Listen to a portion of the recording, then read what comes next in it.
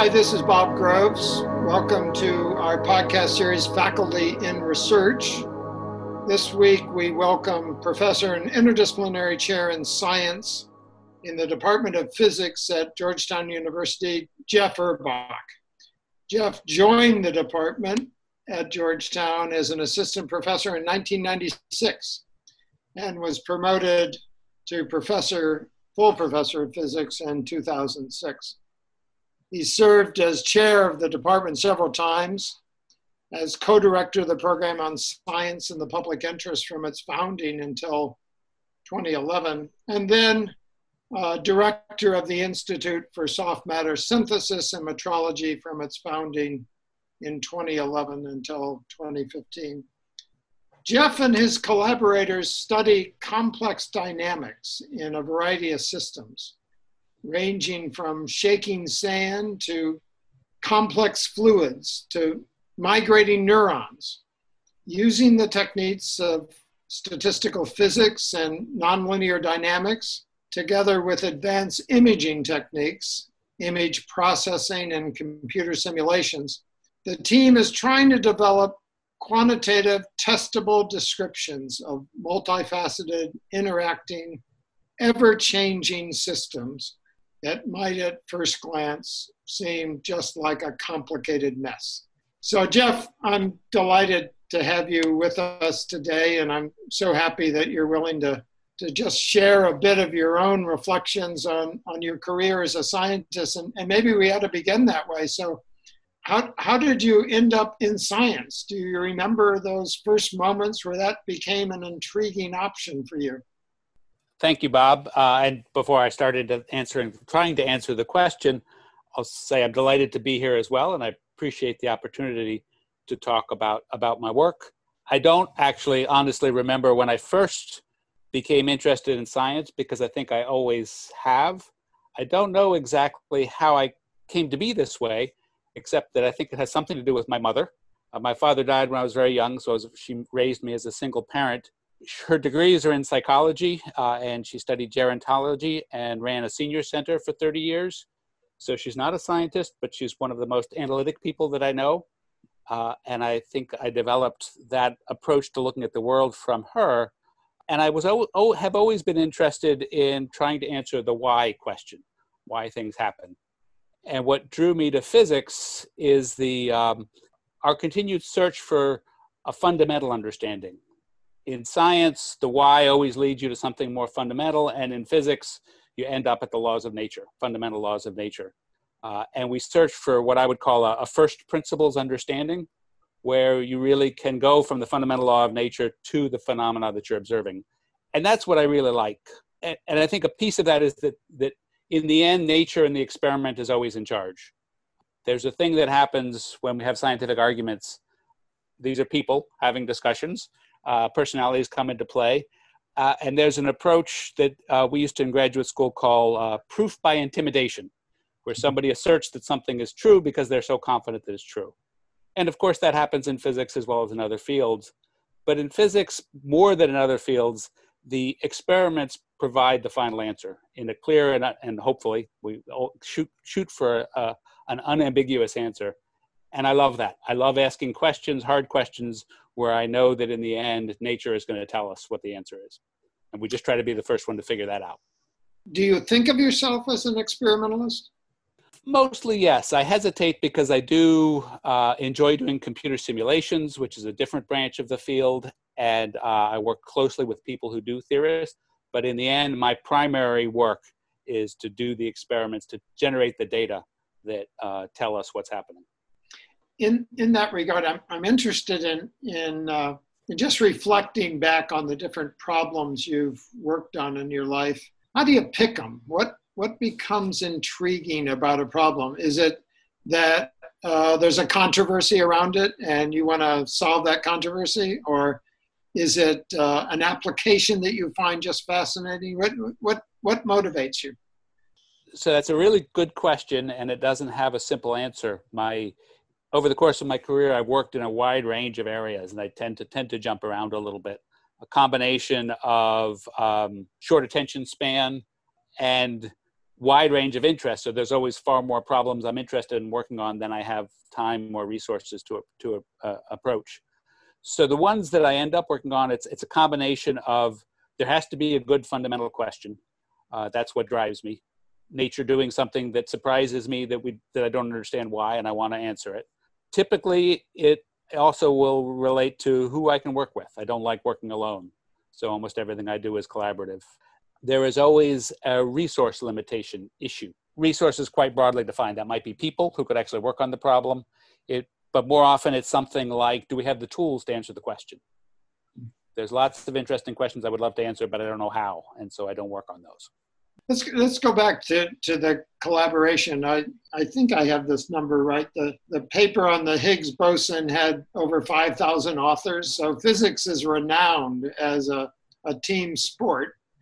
Tell us a little about how you think about collaboration. So why did you say what you just said? Why do you like to work with people as opposed to by yourself? I'm not sure I can answer the question as to why I like one thing versus another, but I can say that the interactive part of collaborative research is just really fun. I like solving puzzles, but I prefer solving them with other people. And it's particularly satisfying when there are people with complementary skills and interests, complementary skills and ability, same interest in the sense that they're interested in solving the same problem that I am. The teams that I work with are much smaller than the team you described.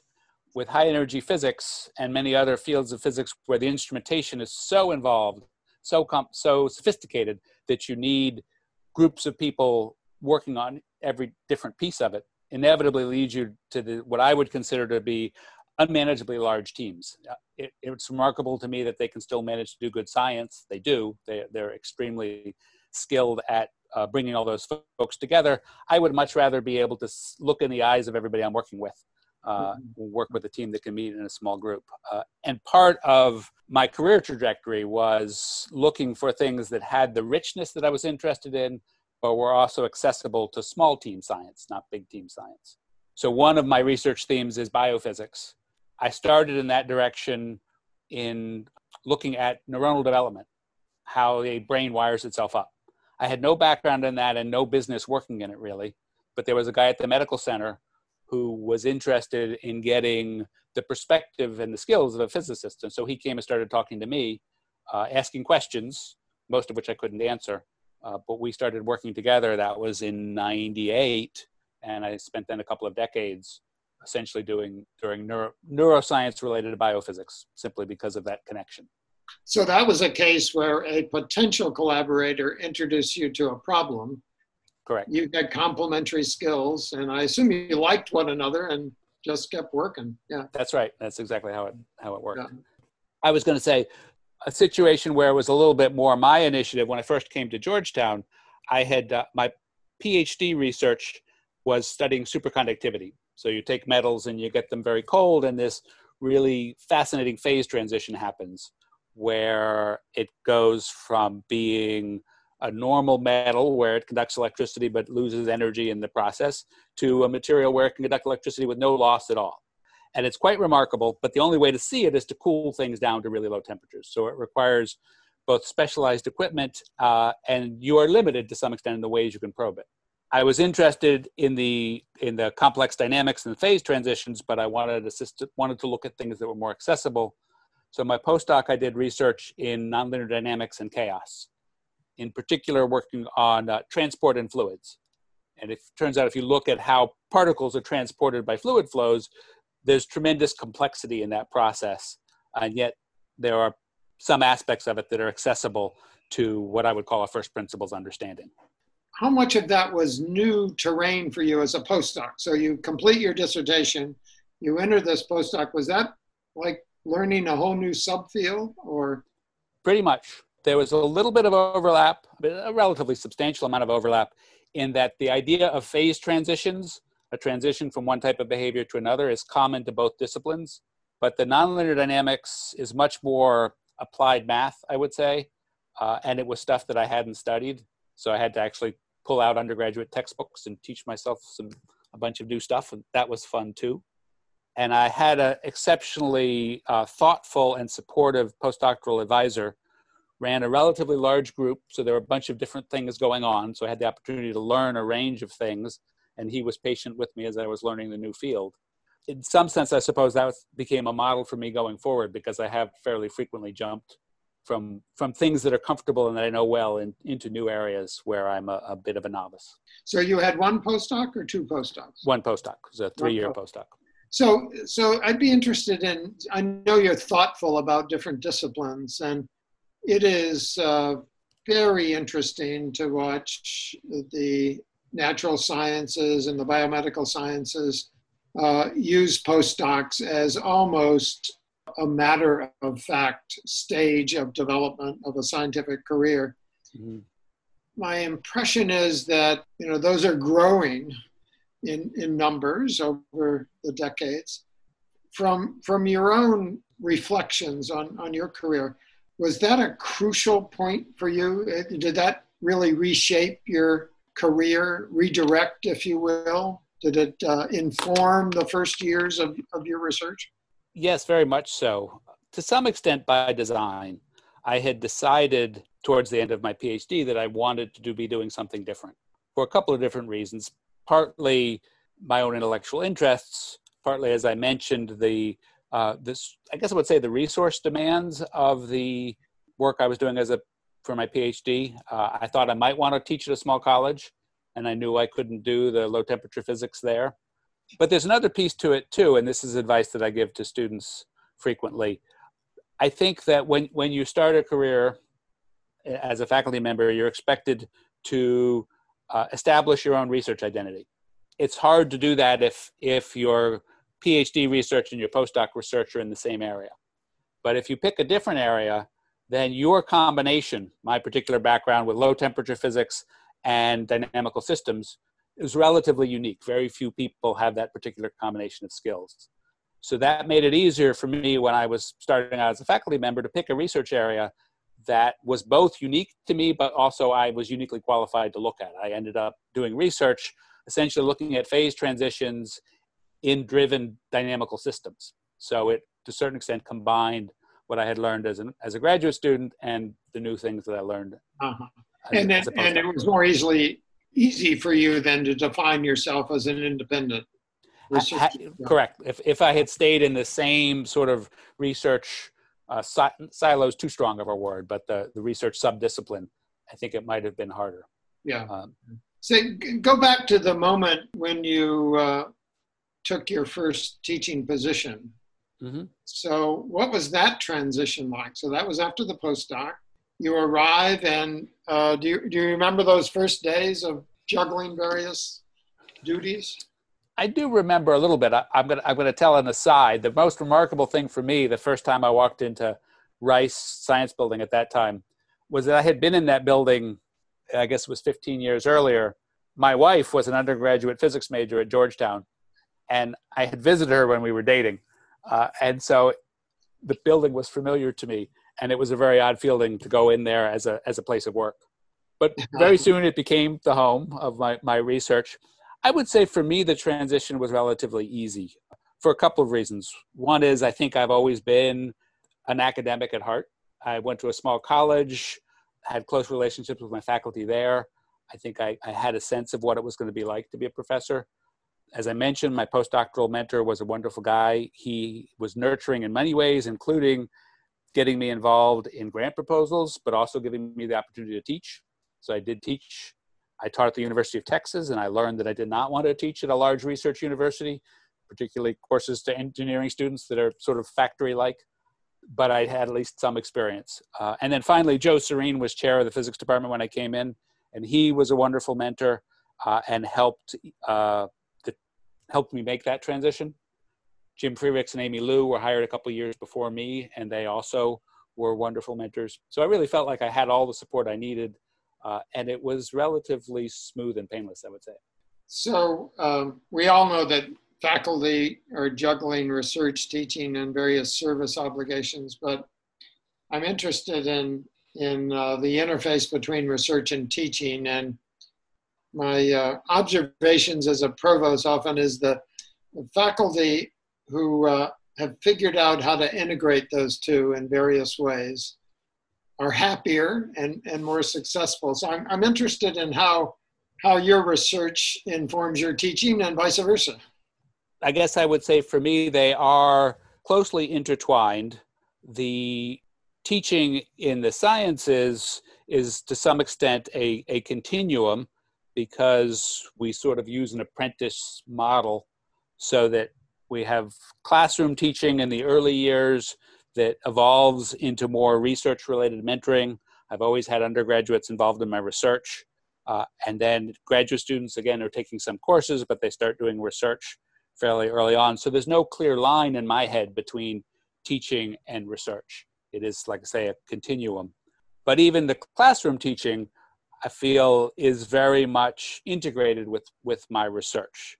The courses are organized around a particular subject, but I've had the opportunity, partly because of the courses I've been teaching, but partly because of the breadth of my interests as a researcher, to always be able to find connection points between the material I'm teaching in a classroom, the material in the textbook, and the things that the questions I'm trying to answer in my research.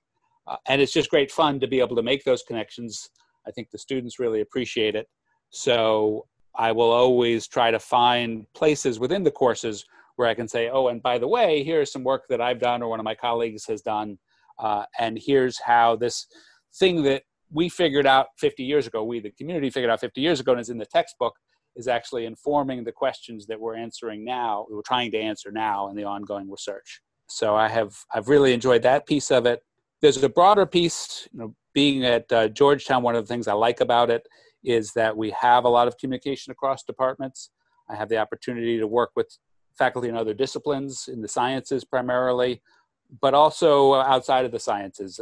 You mentioned in my bio that I spent some time working with the program on science in the public interest. Science policy has always been an interest of mine. In my first few years here, I taught a class that developed with some help from Chuck Weiss, who was then directing the STIA program, that was directed specifically for students in STIA on essentially the science behind, I guess I would say, policy relevant science. The things that we know in physical science that inform the sorts of things that policymakers should be aware of. And I'm thinking now about when I come back from my sabbatical, teaching a course that would similarly be aimed at a broad audience, using some examples from physical science to try to illuminate how science really works, and when and how and why the community should trust scientists when we're speaking about the things we think we know about.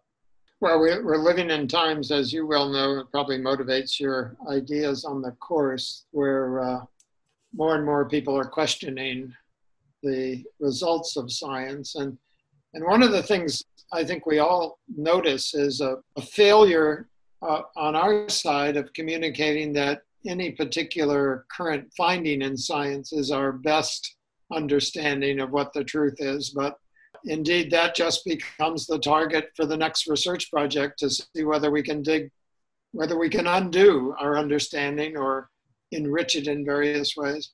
Is that how you see one of our problems as scientists communicating to the larger public?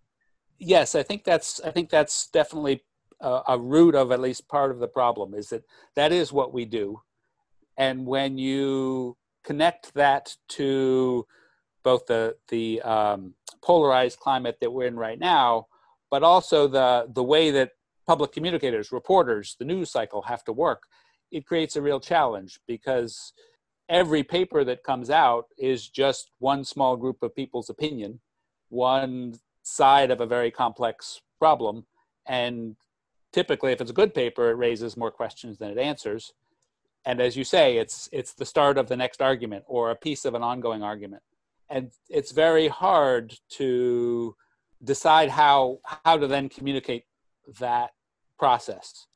And a piece of what I think we need to help the public understand is the difference between those issues where there is ongoing debate, there is ongoing uncertainty, and those issues where we pretty much come to consensus and we think we have a good answer now.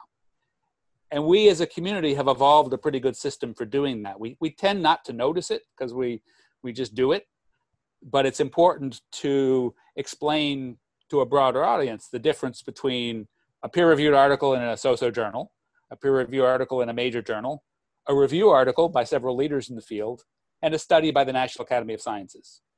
All of those things are scientific statements, but they have different weight.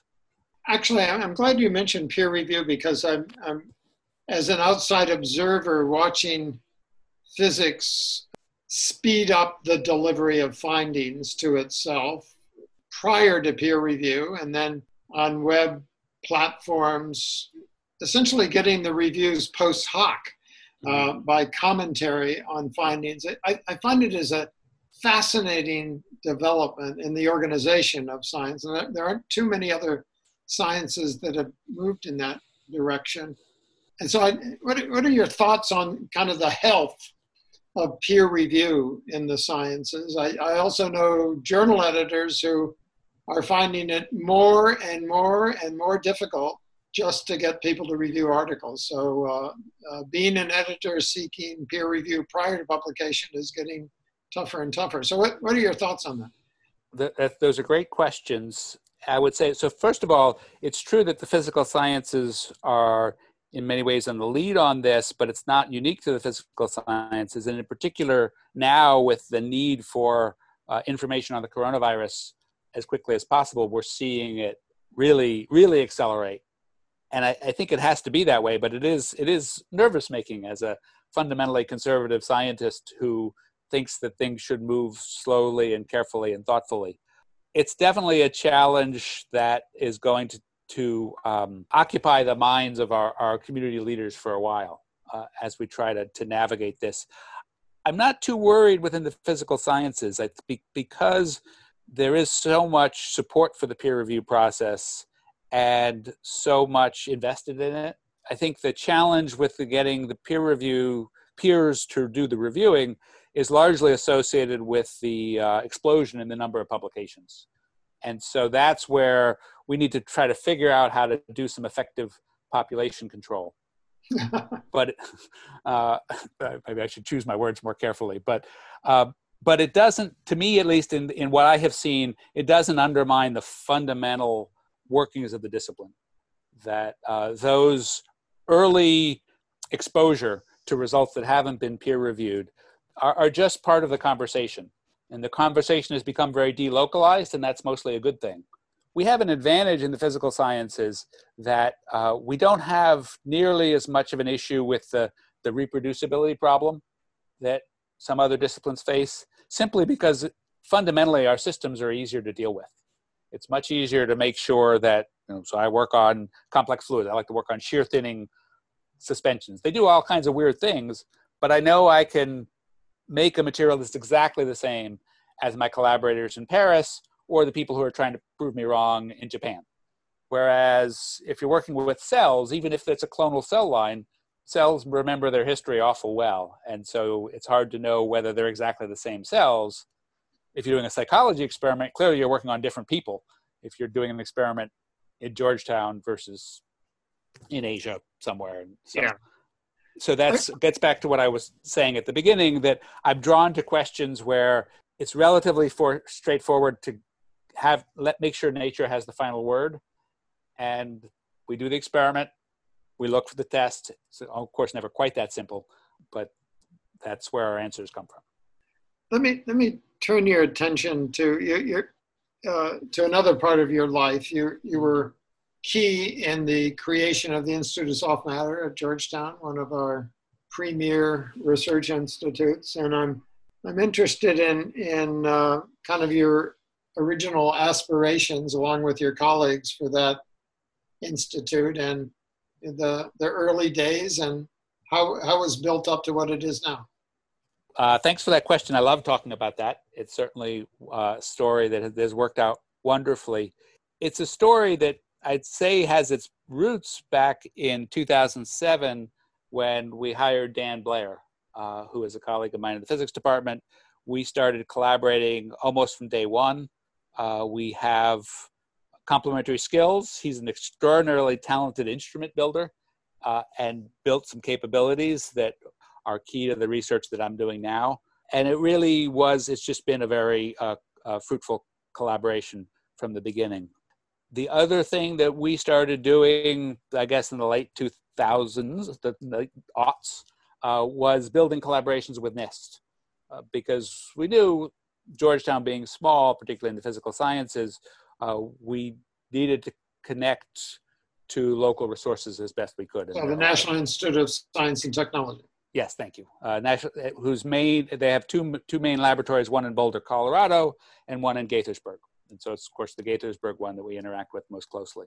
And so that was really the foundation on which we wanted to build our soft matter within physics. And then we were collaborating or interacting, not necessarily actively collaborating, with Dick Weiss and Steve Metallo and some other folks in chemistry. Soft matter is a materials problem. So there's physics aspects and chemistry aspects. So that was the foundation. And then a certain amount of being in the right place at the right time. When the opportunity for Recovery Act funding came through, Ali Whitmer in your office was key for putting together the proposal that led to the founding of the Institute. And then we spent several years, I think, building a common vision with their roughly 10 faculty who were engaged primarily physics and chemistry about where we wanted to go. And then I think where things really accelerated was when we could do some hires. In 2015, we brought Peter Olmsted and Emanuela Delgado here, both of whom, so they're both theorists. Emanuela focuses on computation.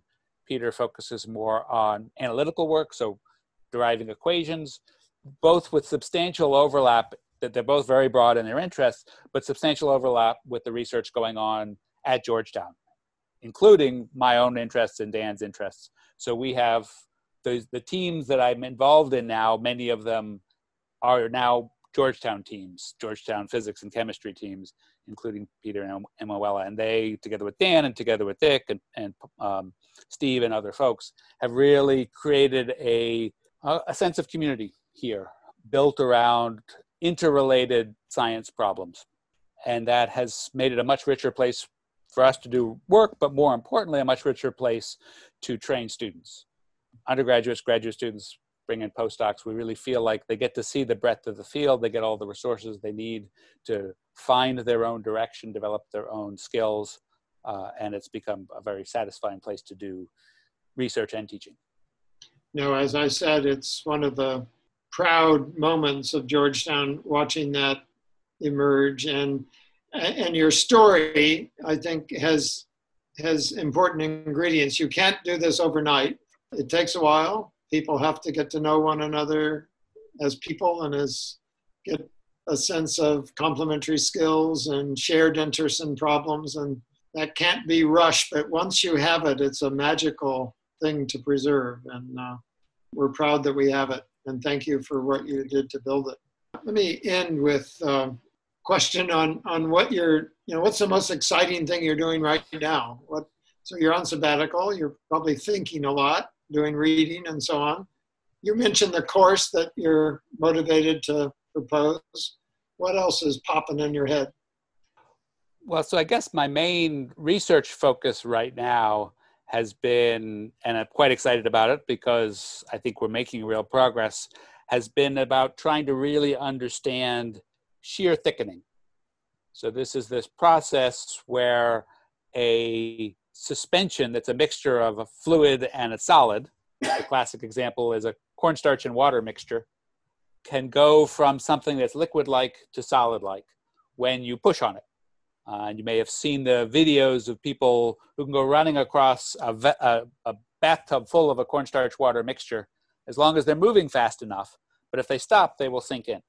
And this is an example of a phase transition of the sort that I've talked about, has been an interest of mine for a long time, but it's one that happens as a result of applying a force in this case. And the community has been interested for a while in understanding, both on a fundamental level and for practical applications, how this happens and how to control when you go from that liquid to the solid. It turns out that people have been doing experiments for a while on this, and you see something fairly abrupt when you do the experiment, but you don't really see what's going on. You get just one answer that the viscosity or the stiffness suddenly goes as you speed up how fast you try to make the material move from low to high, liquid-like to solid-like. Well, together with Dan, we developed a tool for looking inside of the material as you are deforming it as you're doing these mechanical tests and seeing what the stresses are. And what we found is that it doesn't go all at once from liquid-like to solid-like. It goes in patches. And the patches are very dynamic. They'll sort of appear and disappear. So there are these phase transitions that are happening all the time. But they're coupled with the flow that you're inducing and the bigger system-wide boundary conditions, I guess I would say. So we were the first to see this. We had to couple it with what people already knew. People knew a lot about this transition. And it's trying to connect those two somewhat disparate pictures that's really driving our research right now. I see. So this was a new discovery. Was this a surprising finding when you published it? Yep. It certainly was surprising to us. I think it was surprising to the community. There were some hints when you go back and look at earlier literature. And I think to at least some researchers, it wasn't a shock. But I think most people, since they didn't have the data to drive that part of the conversation, they weren't really paying attention to the details of whether the system goes as a bulk from this low viscosity liquid-like state to a more solid-like state, or how exactly it happens. And we now have the tools to try to answer. That's a little more complicated than what I just described, and that's what's consuming us right now, is to try to. Well, I can see why this captures your attention. This is great. Well, Jeff Urbach, I thank you for spending some time with us and telling us your story. And I wish you all the best in your search for the truth. Thank you. Thanks, Bob. It's a real pleasure. Yeah.